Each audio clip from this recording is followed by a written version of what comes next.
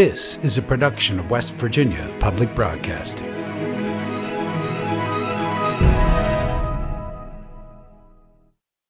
Support for the legislature today is provided by Marshall University, committed to teaching, research, and professional training, with degree programs in multiple locations and online. More about the Marshall family at marshall.edu. Embassy Suites by Hilton Charleston, an all-suite hotel and conference center minutes from Yeager Airport and Capital Markets. Reservations and brasserie dining information available at hilton.com. Segra, providing fiber-based communication solutions. Segra, freedom to grow. More information at segra.com.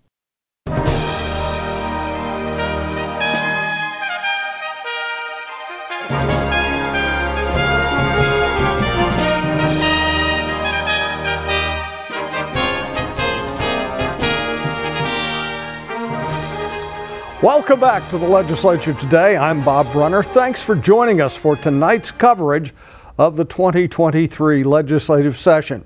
This is the 21st episode of the Legislature Today this year. That coincides with day 30 of the 60-day legislative session. Yes, we've reached the halfway point. House Democrats held a halfway through the session press conference today. As Randy Yohe shows us, the theme of the presentation was what has not been accomplished to help the people of West Virginia. House Democrats called this a do-nothing regular session, saying the Republican supermajority proposed bills infringe on people's constitutional and personal rights. They said legislators are more focused on putting guns in classrooms than teachers in classrooms. Democrats voiced concerns over supermajority bills they say would defund the police and make it easier to reverse local anti-discrimination ordinances. House Minority Leader Doug Scaff from Kanawha County said Republican priorities are skewed at best. What have we done to fix our roads, public education, mental health in this state, PEIA, foster care, help our counties in need with the ARPA funds that were supposed to be designated to help them get back on their feet? What have we done to help our seniors? What have we done to put more teachers in the classroom, not guns? How many people was out there on the campaign trail said, we're going to put more guns in the classroom, not teachers? Delegate Joey Garcia of Marion County said many of the issues and bills that Republicans and Democrats do agree on do not get properly advanced. It sounds like we agree on things like correctional pay raises, like trying to fix PEIA so that hospitals don't stop accepting it, like up in Wheeling. And we actually have bills that are there, and I don't understand the hesitancy to move those forward. We pass things through minor committees, and we're waiting for finance to take them up. House Democrats said there are 30 days left to pass meaningful legislation to help all West Virginians. For the Legislature Today, I'm Randy Yohe. The abortion debate returned to the House floor today, along with concerns on how taxpayer dollars are spent. House Bill 2002 provides support for families. It raises the tax credit for adoptive parents from $4,000 to $5,000 and establishes a statewide Mothers and Babies Pregnancy Support Program. It also outlaws any funding to so-called abortion industry organizations. Delegate Evan Hansen, a Democrat from Monongalia County, says the pregnancy restrictions take anti-abortion to the extreme. One of the impacts of forbidding an organization from even mentioning the word abortion or providing referrals for abortion is that pregnant women, will not receive the medical care that they need. Delegate Eric Brooks, a Republican from Raleigh County, spoke for the bill, expounding on the supermajority's right-to-life stance. So I do support this legislation. I think this does much to advance the cause, the culture of life, to support the culture of life in our state. It's needed. We are a pro-life state. My constituents certainly are in a pro-life constituency. My district is a pro-life district. House Bill 2002 passed 88-8 and now goes to the Senate. There was also heated debate over an amendment proposed to House Bill 2882, which would remove $105 million earmarked for state investment in the Form Energy battery plant project at the old Weirton Steel site. Delegate Todd Kirby, a Republican from Raleigh County, says Governor Jim Justice has no business using taxpayer funds for this venture. I was asked to fix CPS. I was asked to fix PEIA, or to at least explain why that had not been fixed. One thing I wasn't asked to do was to come and fund Bill Gates. I wasn't asked to come and give billionaires $100 million, $290 million of our taxpayers' money. But Delegate Sean Fluharty, a Democrat from Ohio County, joined many Republicans in favor of the state investing in major economic development. But we are not just coal communities. We have steel communities in the Northern Panhandle. Coal fields in the south, basically steel fields in the north, okay? And this facility on 55 acres in the Northern Panhandle will revitalize what is basically a ghost town and turn into good jobs. The amendment failed by a vote of 70 to 25, as did others, and the bill now advances to third reading tomorrow. The Senate passed Senate Bill 495 today, which is aimed at correcting Senate Bill 441, which passed during last year's legislative session. What was intended as a bill to help facilitate access to records ended up doing the exact opposite. Chris Schulz has more. So this bill, if enacted, would restore it to the form in which Senator Charles Trump, a Republican from Morgan County, said Senate Bill 495 aims to do what 2022's Senate Bill 441 failed to do.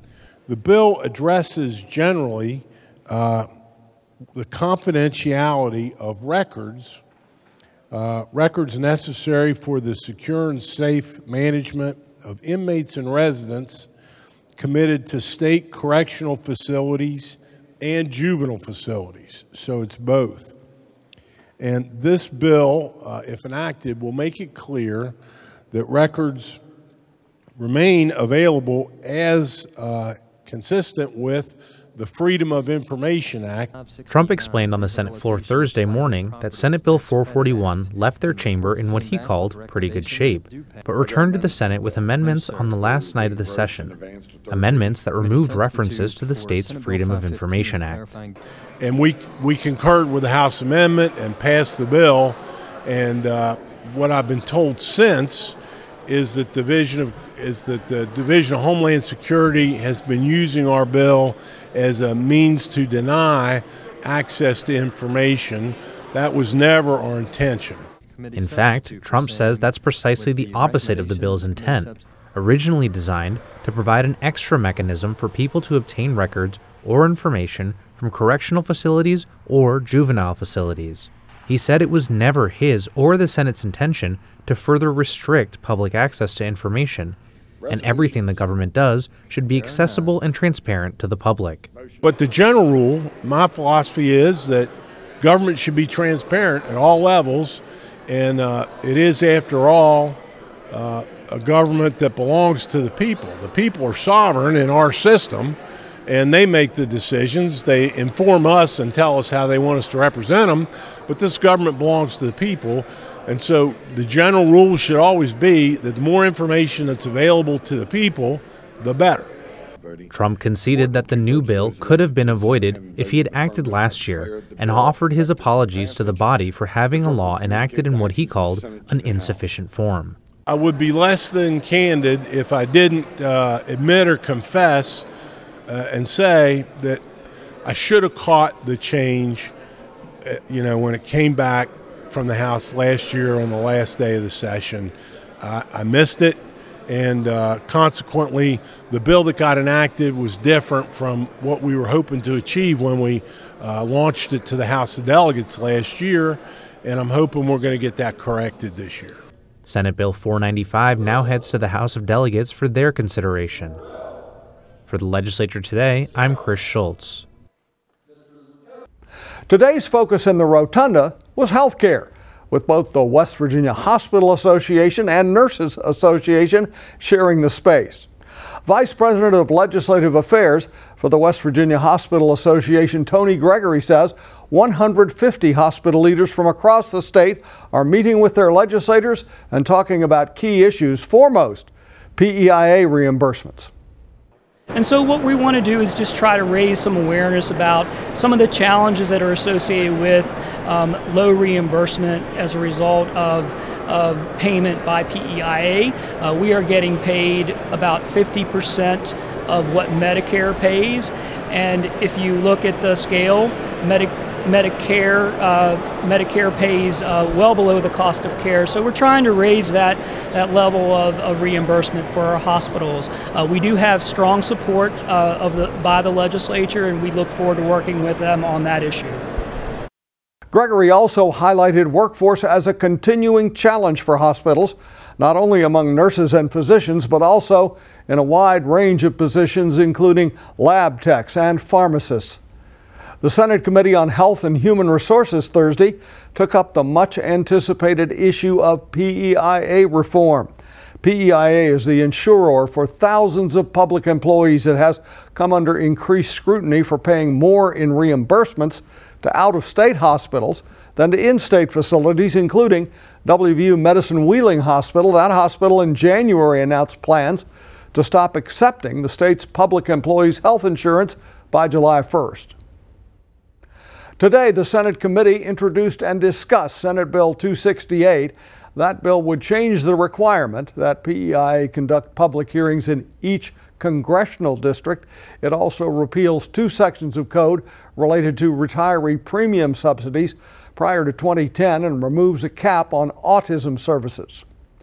During committee discussion, Senator Maroney asked Jason Haught, Interim Director and Chief Financial Officer for PEIA, about rates, specifically if hospitals are allowed to negotiate with PEIA for inpatient rates or not. You know, that term negotiation, I believe... You used it. I'm telling you a word, you really used it. Yes, and I believe that we do allow negotiation with our in-state providers.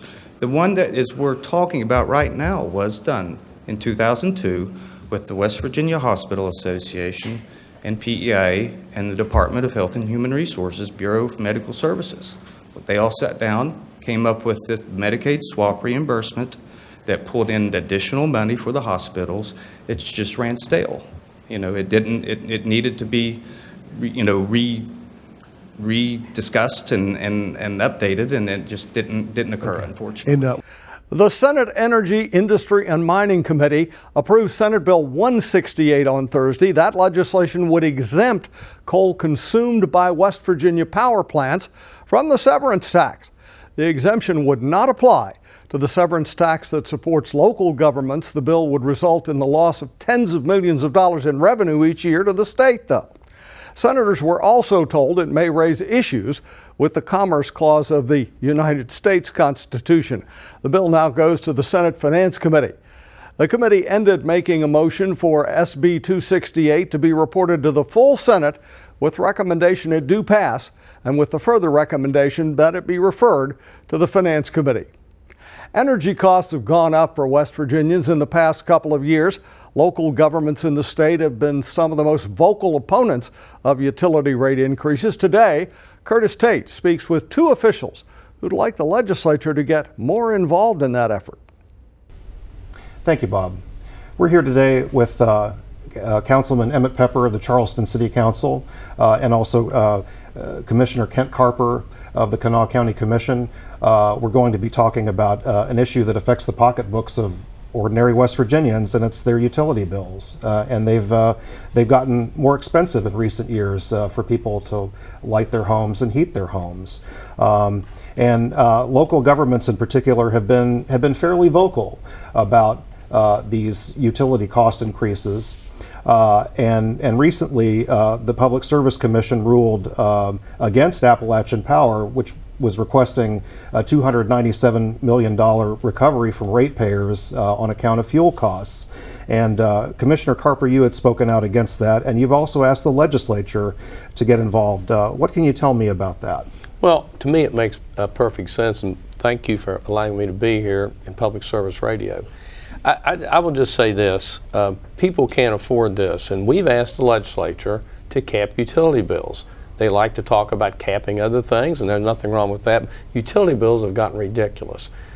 Make no mistake about it, Appalachian Power Company writes a request for a new rate increase before the one that's even obtained. The fact that this was denied is fantastic news. It's the first time I've seen anything like this. It's the largest utility rate increase in history, and it's the largest one ever denied. But while we're sitting here talking, their lawyers, their lobbyists are right back at it again.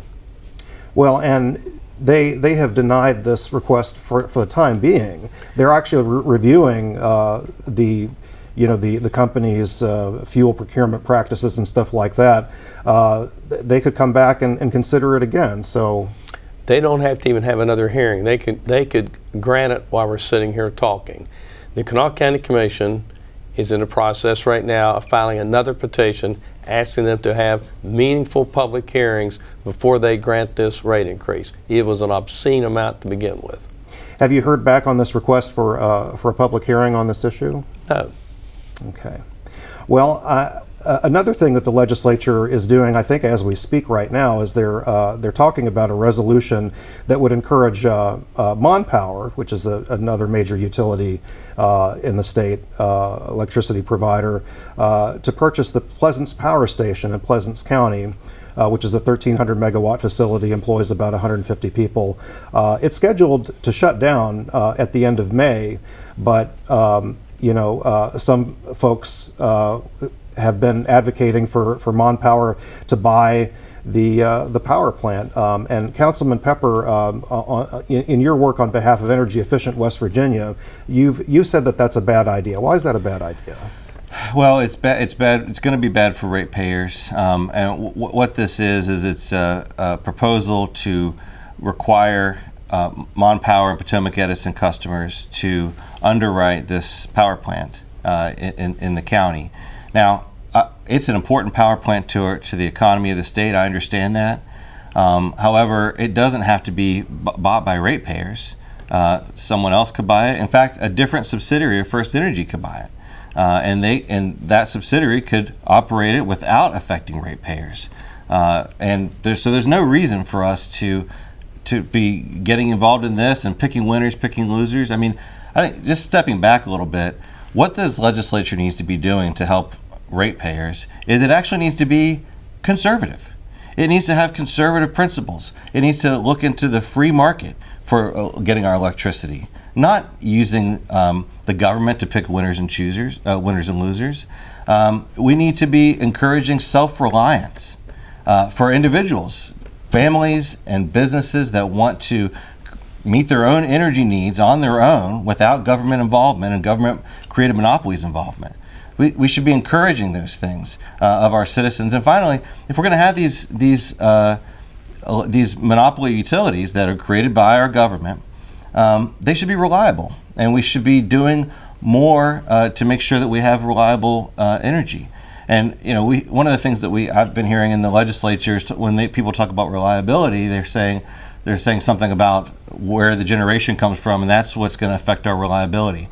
But I'm sorry, all of my life in West Virginia, there have not been outages due to generation issues. There have been outages due to trees falling on branches, things of that nature. We have most of the utilities in the state are in the top 5 in the country least reliable. More outages. Appalachian Power is the worst one. And so we need to be doing something about that. One thing we could be doing is we could be helping and giving people incentives, encouraging them to have battery backup so that they don't, if the power goes out, they at least don't have to have their lives interrupted. There are people in the state that have a full day out of their whole year that they suffer through no power. What's a good example of what the legislature could be doing? Is there a bill that is out there that would help achieve some of what you said? Yeah, I don't think that there's a bill on the battery storage issue, but yeah, I know there's a bill on community solar that would help with that. There have been we've asked many times the Public Service Commission for there to be better energy efficiency programs, incentives for people to make it easier for them to spend their own money to make their house more cost effective for them and reduce their bills. That's what people pay. They pay bills. Commissioner Carper, I know you know this issue so well. These coal-fired power plants in West Virginia, there's no doubt, they employ a lot of people. They support a lot of other jobs. They provide a tax base for communities. But at the same time, though, as the cost of electricity has gone up and up and up, we're 91% reliant on coal-fired power generation. Where does the point come where you have to say, okay, what about alternatives? What else could we be doing here? Well, that point's here right now. I mean, the legislature, I'll give them a little credit.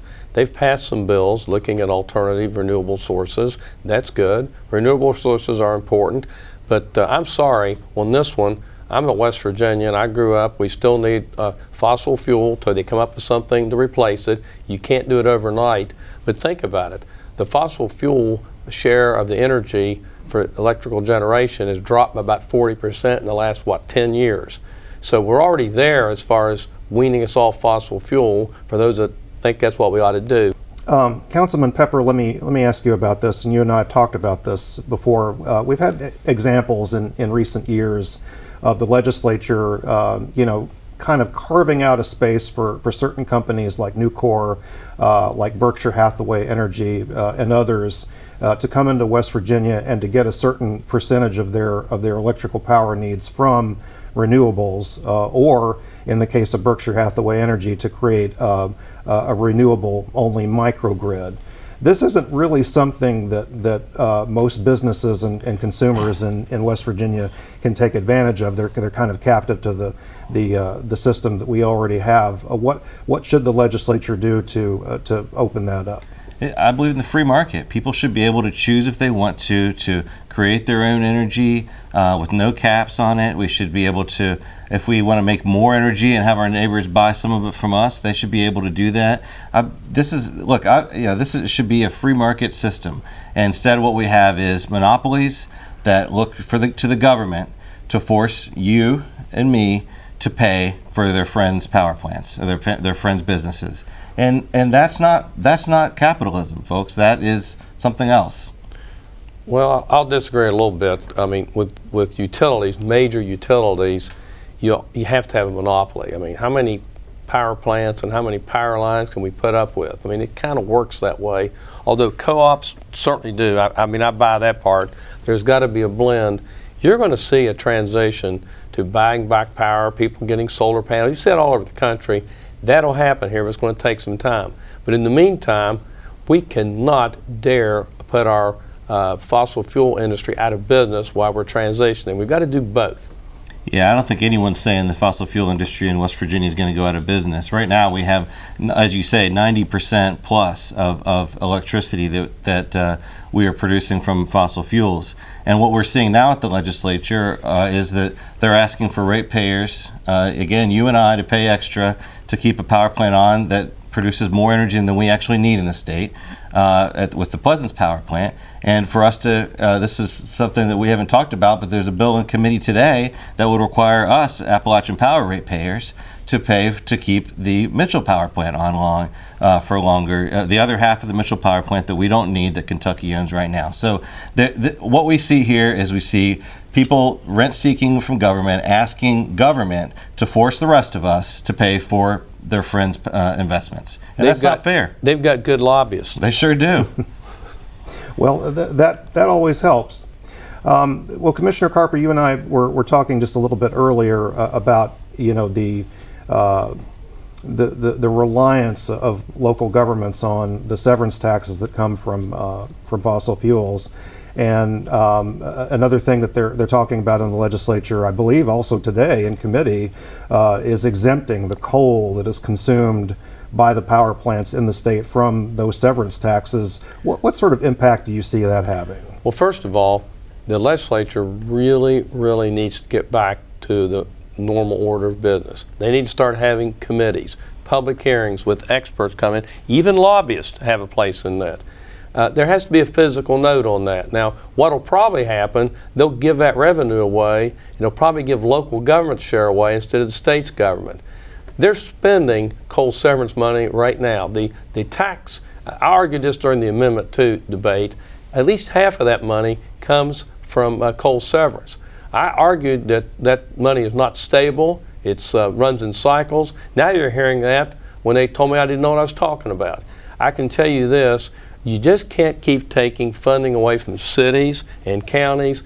The last time I checked, the state doesn't run an ambulance service. The last time I checked, the state doesn't run a fire department. The last time I checked, they don't run the sheriff's department. Local government runs city police, city fire department. That funding is critical for public safety.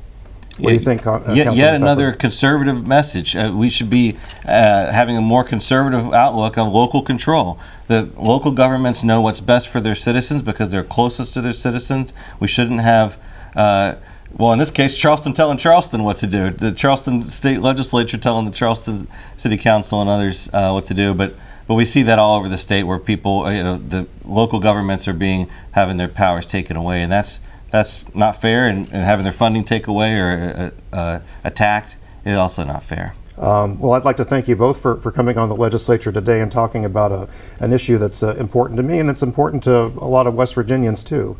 So Councilman Emmett Pepper, Commissioner Kent Carper, thank you again. Back to you, Bob. Thanks for that, Curtis. Tune in to the legislature today, Monday through Friday at 6. We'll have more news and interviews from the 2023 legislative session. And remember, West Virginia Public Broadcasting is covering the session daily in our radio news program, West Virginia Morning, and on our news site at wvpublic.org. We also broadcast the daily floor sessions of both the House and Senate on the West Virginia channel, and we stream those on YouTube as well. I'm Bob Brunner. Thanks for joining us. Have a great evening.